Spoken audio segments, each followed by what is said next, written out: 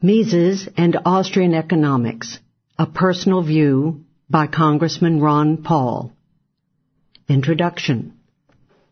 Under the predominance of interventionist ideas, a political career is open only to men who identify themselves with the interest of a pressure group. Service to the short-run interest of a pressure group is not conducive to the development of those qualities which make a great statesman. Statesmanship is invariably long-run policy. Pressure groups do not bother about the long run. I decided to run for Congress because of the disaster of wage and price controls imposed by the Nixon administration in 1971. When the stock market responded euphorically to the imposition of these controls and the closing of the gold window, and the U.S. Chamber of Commerce and many other big business groups gave enthusiastic support, I decided that someone in politics had to condemn the controls and offer the alternative that could explain the past and give hope for the future. The Austrian economist Defense of the Free Market. At the time, I was convinced, like Ludwig von Mises, that no one could succeed in politics without serving the special interest of some politically powerful pressure group. Although I was eventually elected, in terms of a conventional political career with real Washington impact, he was absolutely right. I have not developed legislative influence with the leadership of the Congress or the administration.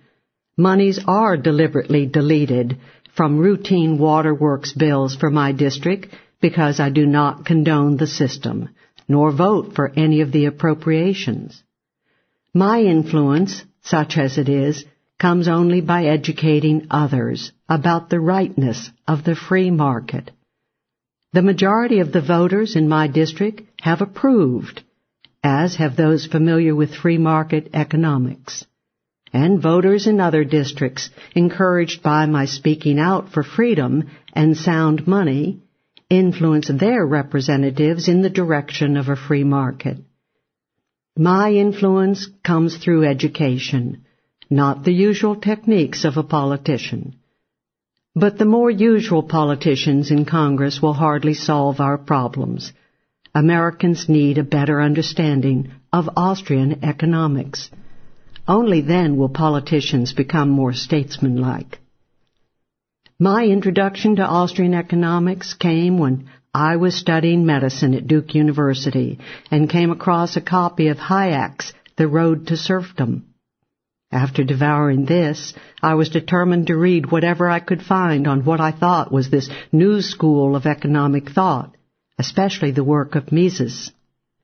Although the works were magnificent and clarified many issues for me, it was more of a revelation to find intellectuals who could confirm what I already knew, that the free market is superior to a centrally planned economy. I did not know how a free market accomplished its work, and so the study of economics showed me this, and how to build a case for it. But, like many people, I did not need to be convinced of the merits of individual freedom. For me, that came naturally. For as long as I can remember, I wanted to be free from government coercion in any form. All my natural instincts toward freedom were inevitably challenged by the established school system, the media, and the government. These systems tried to cast doubt on my conviction that only an unhampered market is consonant with individual liberty. Although reassured that intellectual giants like Mises agreed with a laissez-faire system, I was frustrated by knowing what was right while watching a disaster developing for our economy. The better I came to understand how the market worked, the more I saw the need to implement these ideas through political action. Political action aimed at change can, of course, take various forms. In 1776, in America, it was a war for independence from British oppression. In 1917, in Russia, violence was used to strengthen oppression. Fortunately, it is possible to accomplish the proper sort of change through education, persuasion, and the democratic process. Our rights of free speech, assembly, religion, petition, and privacy remain essentially intact. Before our rights are lost, we must work to change the policies of 70 years of government interventionism. And the longer we wait, the harder it will be. Because of my interest in individual liberty and the free market, I became closely associated over the years with friends and students of Mises, those who knew the greatness of Mises from a long-term personal friendship with him. My contact, however, was always through his writings, except on one occasion. In 1971, during a busy day in my medical office, I took a long lunch to drive 60 miles to the University of Houston to hear one of the last formal lectures Mises gave, this one on socialism. Although 90 at the time, he was most impressive, and his presentation inspired me to more study of Austrian economics. My subsequent meetings and friendship with the late Leonard Read and his Foundation for Economic Education also inspired me to work harder for a society unhampered by government intrusion into our personal and economic lives. My knowledge has been encouraged and bolstered through the extraordinary work of the Mises Institute, with its many publications and conferences and its inspiring work among students choosing academic careers. My friendships with two important students of Mises, Hans Sennholz and Murray Rothbard, were especially helpful in getting first-hand explanations of how the market functions. They helped me to refine my answers to the continual barrage of statist legislation that dominates the U.S. Congress. Their personal assistance was invaluable to me in my educational and political endeavors. Such friendships are valuable, but the reassurance that sound thinkers were on my side was inspirational. It gave me the confidence I needed to intellectually defend my political and economic positions on the campaign trail and on the House floor. Mises's character and its influence. My association with the Austrian School of Economic Thought has been invaluable to me, but so have the personal testimonials as to the character of Mises. He never yielded to any temptation to soften his stand, to be more acceptable to the conventional economic community, which proved him to be a man of strong will and character. If he had softened his stance, his recognition during his lifetime would have been enhanced. But his goal was economic truth, not a prestigious academic position and superficial acclaim. His determination and consistency were buoyed by the confidence that he was right, and that rectitude was all that mattered. Mises was always a gentleman, kind and considerate of all, and I have tried to emulate him. When the world of economists and politicians is going mad, it is difficult to respond with quiet and deliberate discussion. Yet this response served him well and enhanced his ability to teach. In due time, his quiet voice and those of his students will be heard, despite the shouting and demagoguery that afflicts Washington, D.C. When exasperated with the current state of affairs, we must remember Mises's admonishment. No one should expect that any logical argument or any experience could shake the almost religious fervor of those who believe in salvation through spending and credit expansion. But we must also remember that it is the acceptance of economic interventionism that breeds this disease of demagoguery that plagues the thinking and speech of the politicians. After coming to believe in themselves as planners and decision makers for consumers, business people, and working people, the politicians soon can arrogantly rationalize any position for any reason. It wouldn't be as bad if they knew they were demagogues. At least this would be honest. But this arrogance becomes a way of life and the tool to achieve their next important and necessary intervention. It is only with full assurance gained from Austrian economics and the example of Mises's character that I am able to tolerate the daily circus of Congress. Economic knowledge is not nearly as scarce in Washington as one might suspect from a superficial observation of Congress. Other congressmen frequently express sound judgments to me privately regarding deficits and runaway expenditures. What they lack is the will to resist the pressure groups. As desperately as we need a better economic understanding, even more we need Mises's trait of gentlemanly firmness on issues of principle.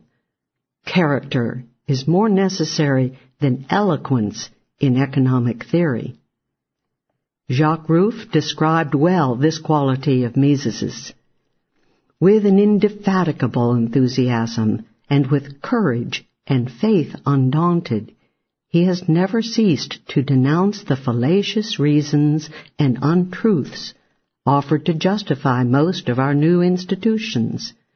No consideration whatever can divert him in the least from the straight, steep path where his cold reason guides him. In the irrationalism of our era, he has remained a person of pure reason. Murray Rothbard, in The Essential Ludwig von Mises, writes that Mises reacted to the darkening economic world around him with a lifetime of high courage and personal integrity. Never would Ludwig von Mises bend to the winds of change that he saw to the unfortunate and disastrous. Neither changes in political economy nor in the discipline of economics could bring him to swerve a single iota from pursuing and propounding the truth as he saw it. The subjective theory of value.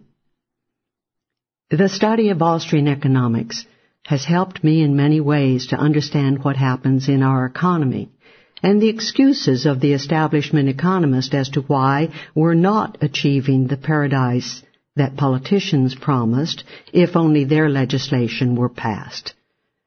It is time, of course, for them to do some serious explaining, since after 70 years of intervention, conditions have gotten worse, and we face an international banking crisis unprecedented in all of history.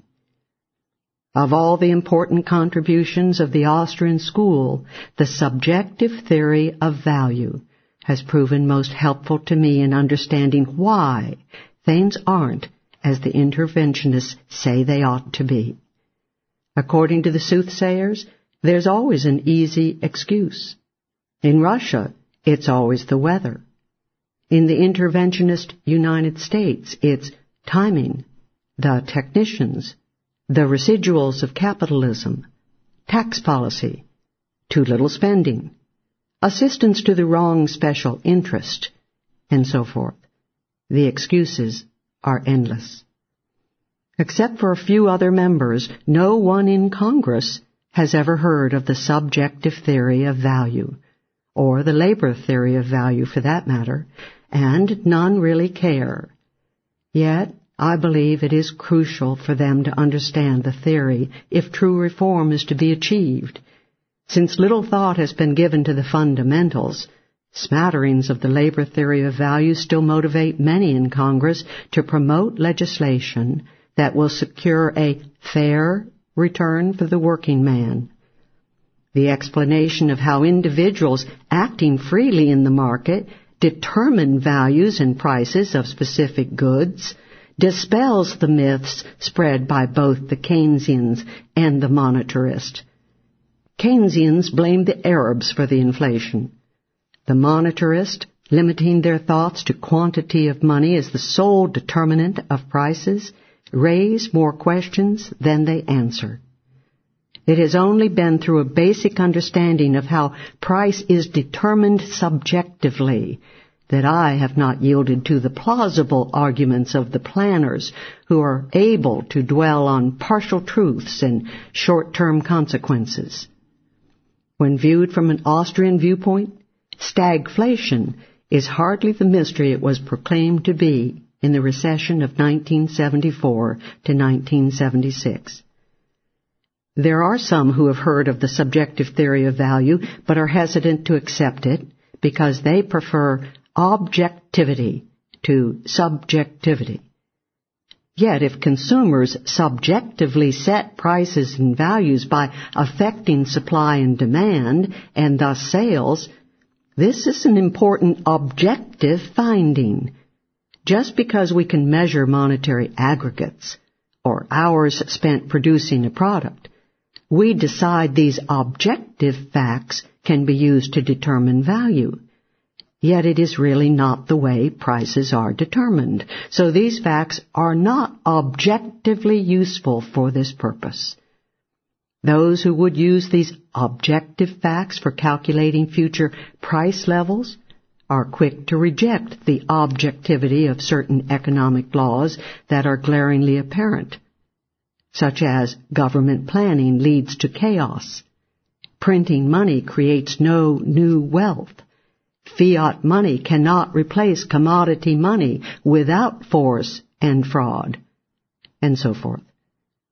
They thus reject subjectivity where it is important in understanding how individual prices are set, and ignore objective economic laws so that their schemes of planning can be pursued. This is a mechanism of both convenience and ignorance. It allows planners in Washington to persistently defy all economic laws so the politicians can pursue preconceived and erroneous notions of what is best for everyone. Once they accept the idea that prices are an objective consequence of certain previous events, money supply, oil boycotts, wage settlements, or farm policy, they naturally feel that prices can be altered easily. Legislation to establish wage, price, credit, dividend, and profit controls have been introduced in the House and conceivably could be passed if conditions warrant it. Although free market pricing is crucial for sending necessary messages to entrepreneurs and consumers, its origin is totally misunderstood in Washington, so it is no wonder our economy remains threatened. If there is no general understanding of the essentials of a free pricing structure, the market economy will always be threatened. And without a free pricing structure, the market cannot function. To understand how prices are determined, one must understand the subjective theory of value. The importance of money. Today, it's hard to believe that it was a major breakthrough in economics for Mises to show logically that under socialism, prices cannot be established, and economic calculation is impossible. Is it any wonder that socialist nations, without subsidies from a capitalist nation, are unable to feed themselves? This is why the threat of communism would be greatly reduced if only we could stop our elected officials from bailing these countries out. Only force enables a system to survive without a free market pricing mechanism. Against a background in free market economics, the disastrous effects of wage and price controls are never a surprise. In spite of both recent and ancient failures of wage and price controls, they, as well as credit controls, currency controls, and an attack on hard assets, will be used to our great economic detriment because the political pressures to continue the tremendous deficits are so strong in Washington, and inevitably the dollar will be destroyed. Since we cannot predict the future, because we cannot know the subjective decisions of millions of consumers and producers, we cannot know exactly when this will come about. Yet we can be certain from history that the politicians will continue to destroy our money and that they will put off for as long as possible the consequences that must follow. Mises writes that eventually we must make a choice.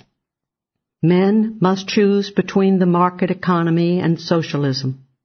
The state can preserve the market economy in protecting life, health, and private property against violent or fraudulent aggression, or it can itself control the conduct of all production activities. Some agency must determine what should be produced. If it is not the consumers by means of demand and supply in the market, it must be the government by compulsion. Understanding money is the key to restoring a sound economy. Since entering politics, I have spent more time on the money issue than any other. Austrian economics, and especially Mises's writings, have been especially helpful to me. Mises's explanation of how money originated in the market as a useful commodity convinced me that money once again must be returned to the market as a commodity. Politicians inevitably destroy money when they gain control of it and attempt to make it a mere product of the state, completely separate from any commodity sought by the consumer. Mises understood how the money issue became as much a political issue as an economic one. His insights helped me to oppose both liberal and conservative excuses for deficits.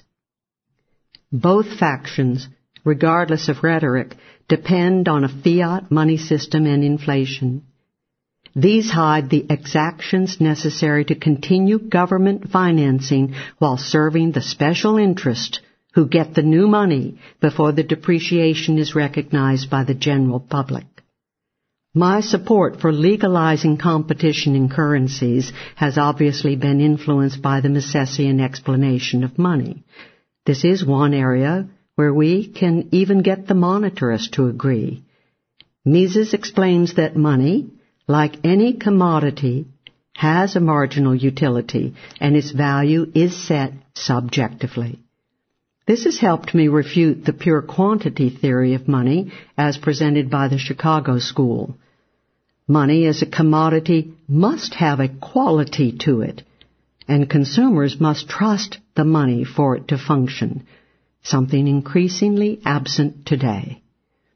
Once this is understood, there is no mystery as to why the bond market acts as it does, and why interest rates are too high, as the monetarist and Keynesians have proclaimed.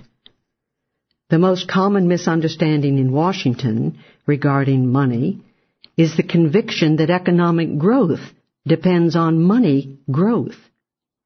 Ricardo mentioned this, but it was Mises who emphasized and clarified this point.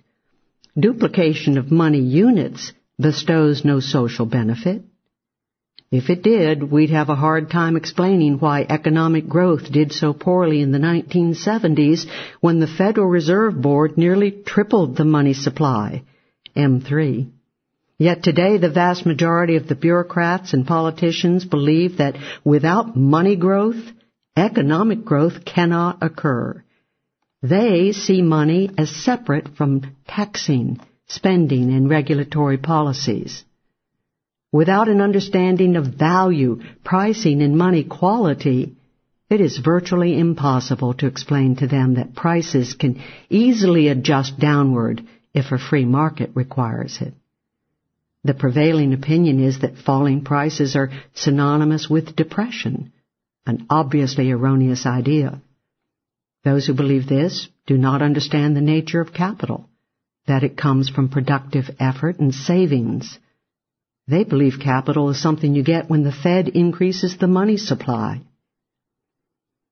In A Critique of Interventionism, Mises wrote, "By its very nature, a government decree that it be cannot create anything that has not been created before. Only the naive inflationist could believe that government could enrich mankind through fiat money. Government cannot create anything. Its orders cannot even evict anything from the world of reality, but they can evict him from the world of the permissible. Government cannot make man richer, but it can make him poorer. In applying the concept of the marginal utility of money, Mises superbly explains the befuddlement expressed by the conventional economist about government's velocity statistics. The propensity of consumers to hold cash or to spend explains why sometimes prices go up more slowly than some say they should, and why they go up more rapidly than they should at the end of a currency destruction, in spite of the slowing of new money creation. Only Austrian economics can adequately explain these economic occurrences. In 1913, Mises published The Theory of Money and Credit. In this masterpiece, he gave us all we would have needed to avoid the financial calamities of the 20th century, and possibly even the wars fought with the weapon of inflation. Tragically, the U.S. took another course. With Colonel House advising President Wilson, we established a powerful central bank and introduced the destructive graduated income tax, all in that same year. The subsequent cost in human suffering and loss of freedom has been immeasurable. Several special points. The clear explanation provided by Mises of the nature of money and inflation has served me well in defending a hard money system. Understanding the subjective theory of value has been most helpful to me personally in understanding all the contradictions pressed by the establishment economist. But it does not lend itself to popular expression on the House floor. In contrast, the truth about money and inflation and how inflation benefits the politicians and special interests and serves as a hidden tax is much easier to present in ordinary language. Understanding the concept of time preference in explaining and defending profits and interest is not practical in general debate, but it is useful in providing the information to show that the liberal, welfarist, and socialist are absurd in their contentions that working people are injured by a free market economy. In a similar way, Mises' refutation of the Marxian theory of the inevitability of class struggle is beneficial for reassurance, but not useful practically, since those who are in charge of Congress neither understand nor care to understand something they would consider esoteric. Nevertheless, it is important for a defender of capitalism to understand the Austrian explanation that capitalism ends class struggle, builds a huge middle class, and raises the standard of living of everyone. The specific choices of consumers become key in a free market, which can exist only in a nation that has a high regard for individual liberty. Although the politicians in Washington refuse to think in these terms, the fact is that positive change will only come when our intellectual leaders accept the importance of concepts like time preference, the nature of class conflicts, and subjective valuations.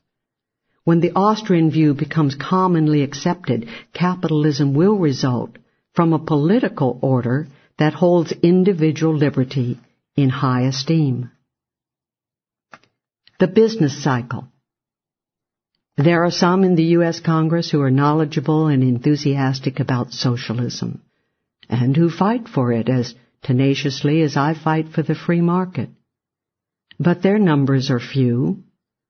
For the most part, the members are well-intentioned, ostensibly pragmatic do-gooders, pragmatic enough to latch on to the interventionism most beneficial to their particular political needs, and to provide an intellectual defense. Whether Keynesians, supply-siders, or monetarists, there's always an explanation for deficits, taxes, central banks, fiat money, inflation, and all flavors of interventionism. Yet the bulk of the members remain well-intentioned, but by their compromises seriously mislead. Actually, compromise becomes a beneficial philosophy in itself. If one does not compromise, he becomes rigid, sterile, impractical, egotistical, ideological, and ineffectual. Politics becomes the art of compromise.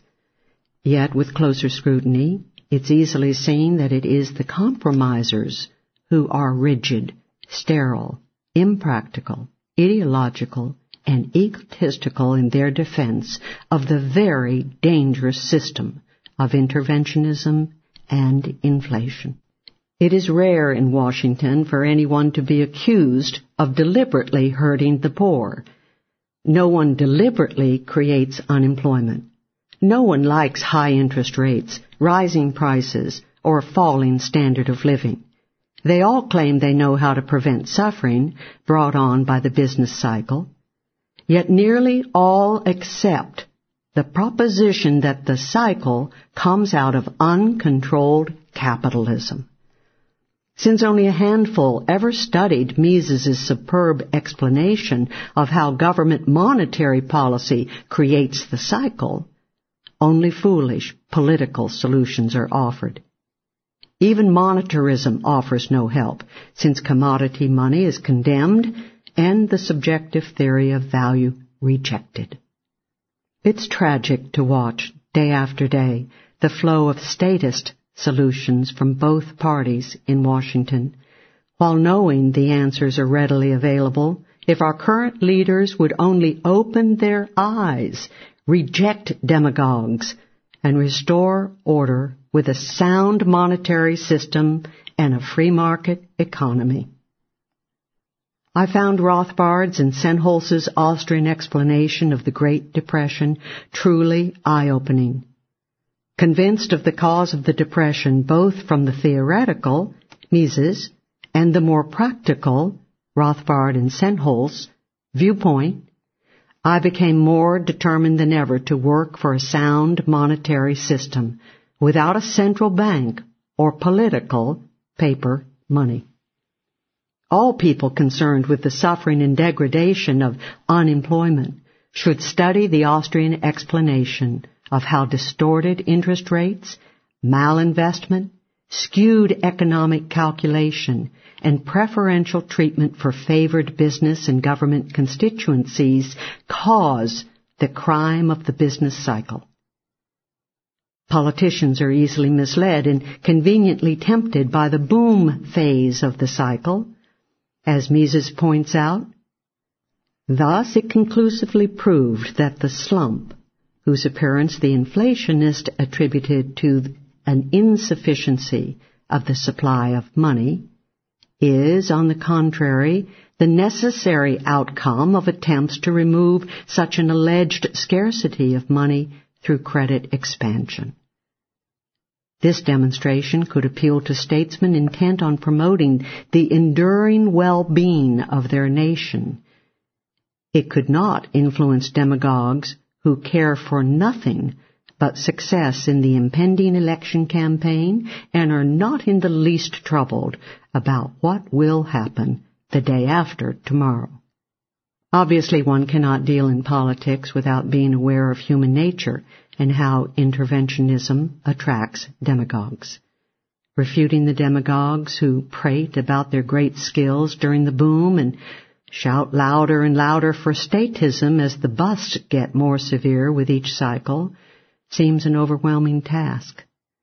It is easy to see that many economic recoveries are nothing but more of the same, spending and inflating our way into a new cycle, hoping for yet another boom, which may or may not materialize. Eventually, the deceitful trick of inflation will fail to create prosperity. When that time comes, due to the sustained period of inflation that we have endured, we can expect a serious political and economic crisis for Western civilization.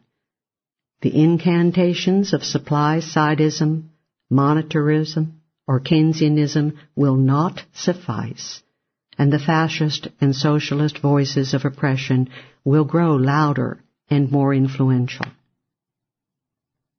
International politics. My main motivation in entering politics was to contribute something toward establishing a free society. This desire, combined with the Austrian arguments for the efficient functioning of the market economy, has served me well. The particular interest that has occupied my time and interest has been the issue of money and inflation. It is impossible to concentrate on money and inflation and ignore foreign affairs, however. The two are intertwined.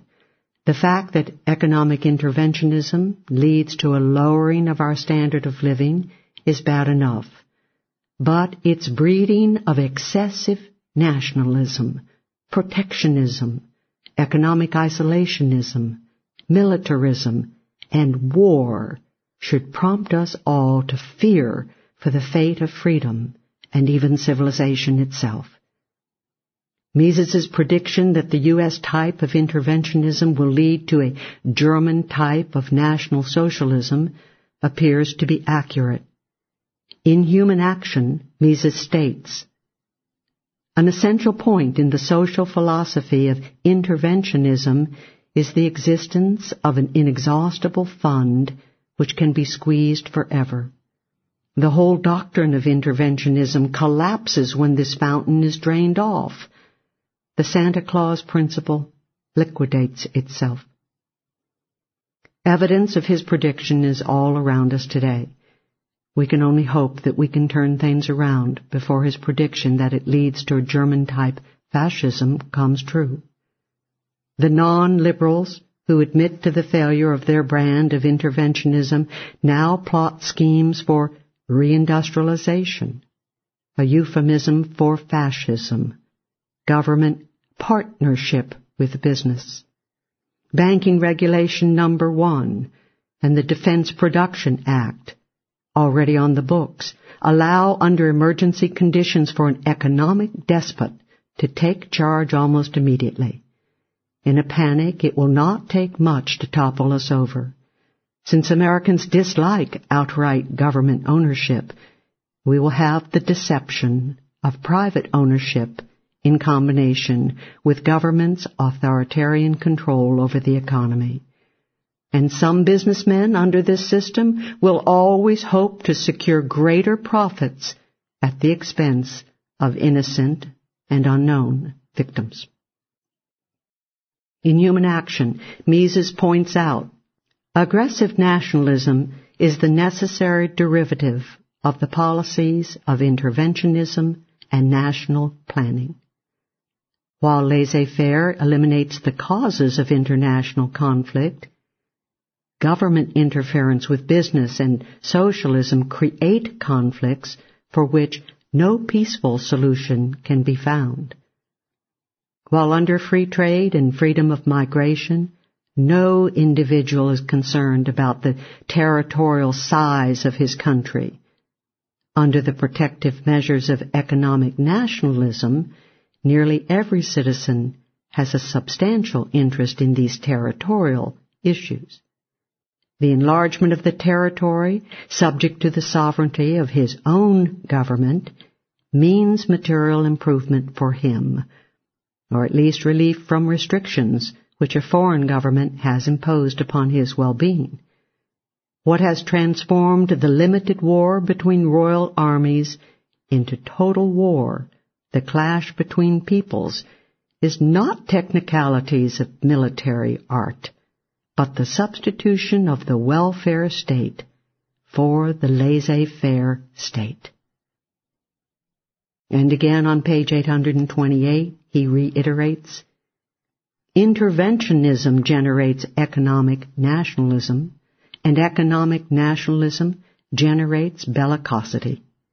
If men and commodities are prevented from crossing the borderlines, why should not the armies try to pave the way for them? The root of the evil is not the construction of new or dreadful weapons, it is the spirit of conquest. As Mises shows, the spirit of conquest is the problem, not the weapons themselves. For this reason, he places no confidence whatever in treaties and conferences, which to him were all bureaucratic nonsense.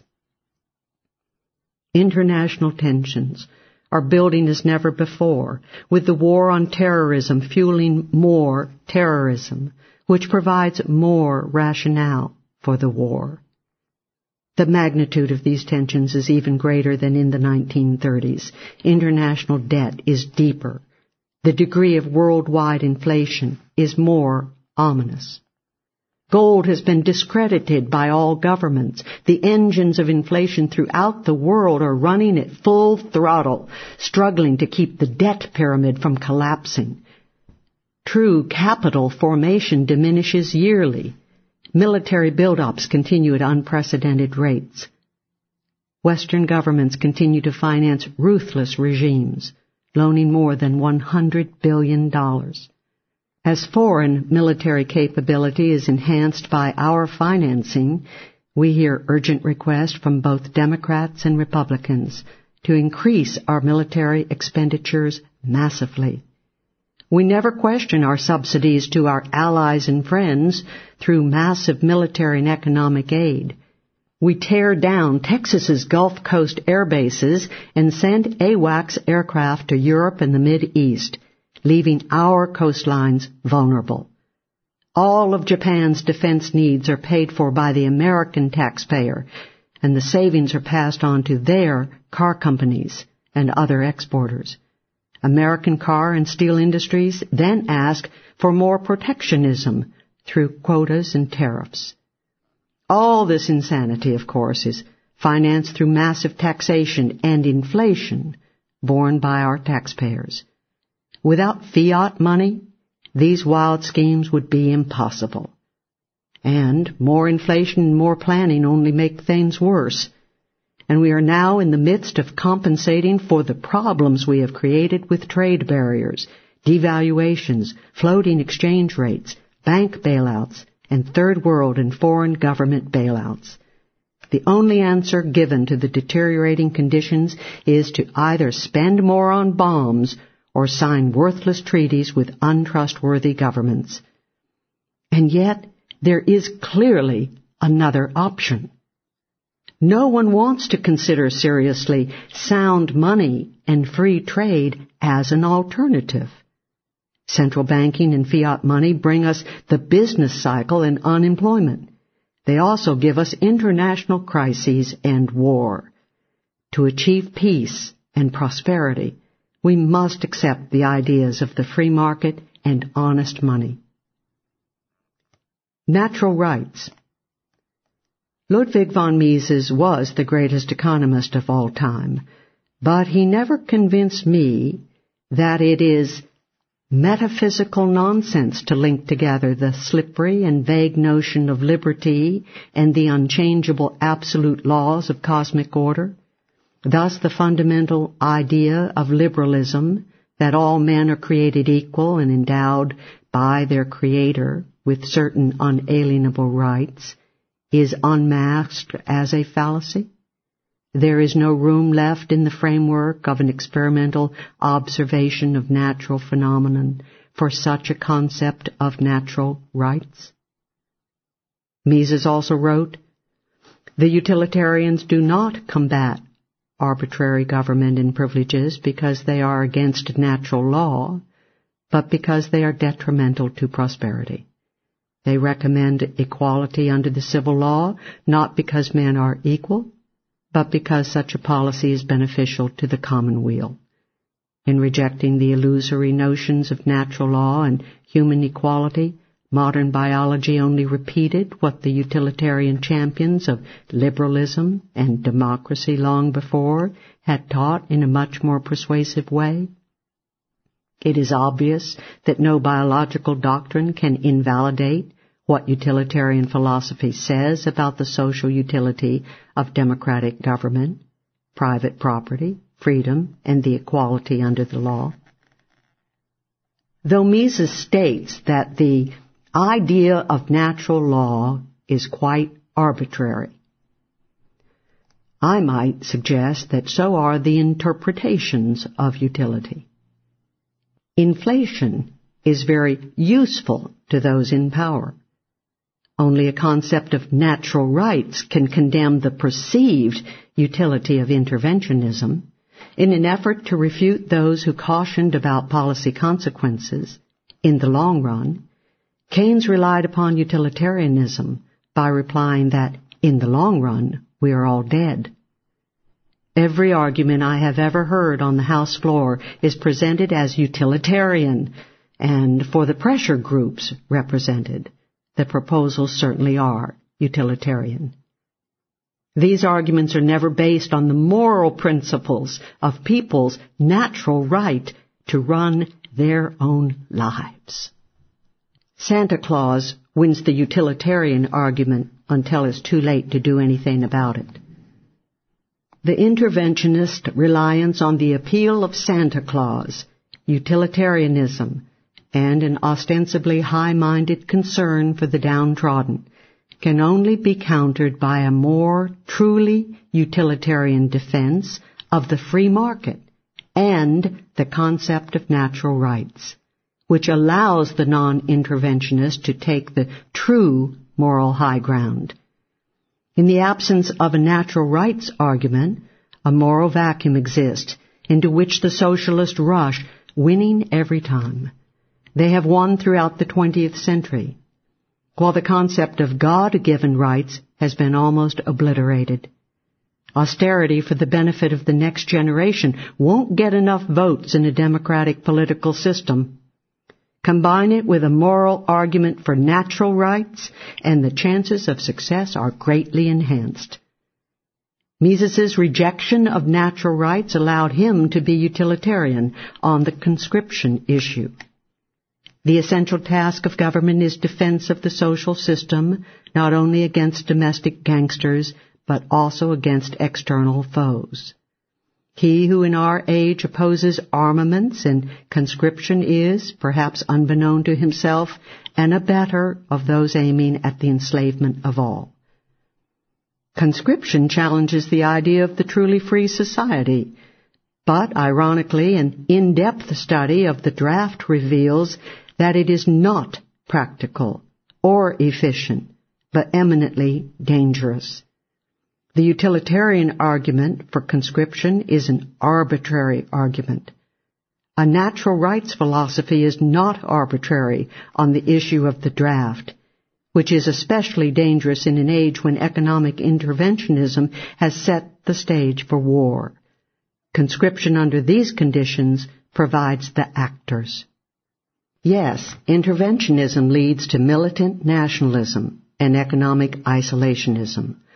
The wars that usually follow foolish economic policy depend on a fiat monetary system for financing and on conscription for the participants.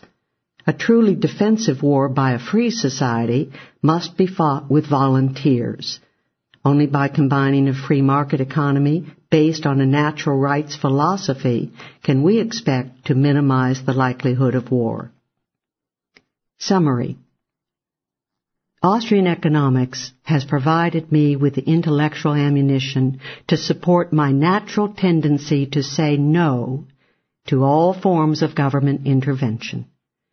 Mises provides an inspiration to stick to principle and to argue quietly and confidently in favor of the superiority of a decentralized, consumer-oriented market in contrast to a bureaucratic, centrally planned economy.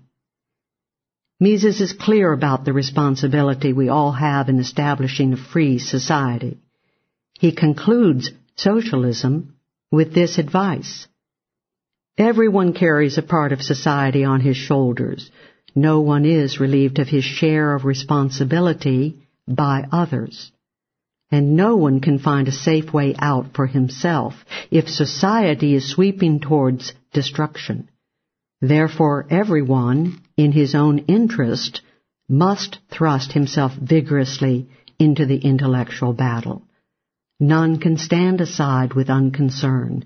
The interest of everyone hang on the result. Whether he chooses or not, every man is drawn into the great historical struggle, the decisive battle into which our epoch has plunged us. And in human action, he states, there is no means by which anyone can evade his personal responsibility. Whoever neglects to examine to the best of his abilities all the problems involved voluntarily surrenders his birthright to a self-appointed elite of supermen. In such vital matters, blind reliance upon experts and uncritical acceptance of popular catchwords and prejudices is tantamount to the abandonment of self-determination and to yielding to other people's domination. As conditions are today, nothing can be more important to every intelligent man than economics. His own fate and that of his progeny is at stake. I'm convinced, as was Mises, that the solutions to the crisis we face must be positive, which is just one reason I am so pleased by the establishment of the Ludwig von Mises Institute. He stated in The Anti-Capitalistic Mentality that the anti-movement has no chance whatever to succeed, and that what alone can prevent the civilized nations of Western Europe, America, and Australia from being enslaved by the barbarism of Moscow is open and unrestricted support of laissez-faire capitalism. Without Austrian economics, I would not have had my political career. The strongest motivating force in my political activities is to live free, since I was born free. Liberty is my first goal. The free market is the only result that can be expected from a free society. I do not accept individual freedom because the market is efficient. Even if the free market were less efficient than central planning, I would still prefer my personal freedom to coercion. Fortunately, I don't need to make a choice. Austrian economics upholds the market's efficiency, and that reinforces my overwhelming desire and right to be free. If no adequate intellectual explanation existed as to the efficiency of the free market, no political activism of any sort would be possible for any pro-freedom person. Our position would only be a theoretical pipe dream. I see no conflict, however, between a utilitarian defense of the market economy and the argument for a free market as a consequence of a moral commitment to natural, God-given rights, for there is no conflict. The economist's approval of the market for purely utilitarian reasons actually becomes a more objective analysis if not approached from a natural rights standpoint. But when combined with a natural rights philosophy, it is even more powerful. No choice must be made. The utilitarian argument does not exclude the belief that life and liberty originates with the Creator. When they are added together, they become doubly important. When one argues for the free market on utilitarian grounds, one starts with particular actions by the individual. In starting with a natural rights argument, the a priori becomes the gift of life and liberty as natural or God-given. The utilitarians may be neutral or antagonistic regarding the origins of life and liberty, but this in no way weakens their explanation of the technical advantages of a free economic system.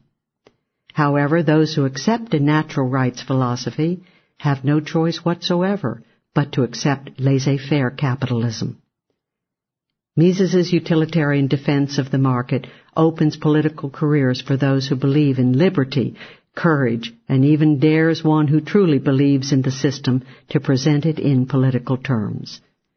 Mises in Human Action says, the flowering of human society depends on two factors: the intellectual power of outstanding men to conceive sound social and economic theories, and the ability by these or other men to make these ideologies palatable to the majority. Ludwig von Mises certainly provided sound economic and social theories. I hope that my modest success in politics may encourage others to try it and help prove Mises wrong, showing that a political career is open to men and women who do not identify themselves with the interest of a pressure group, but with the liberty of all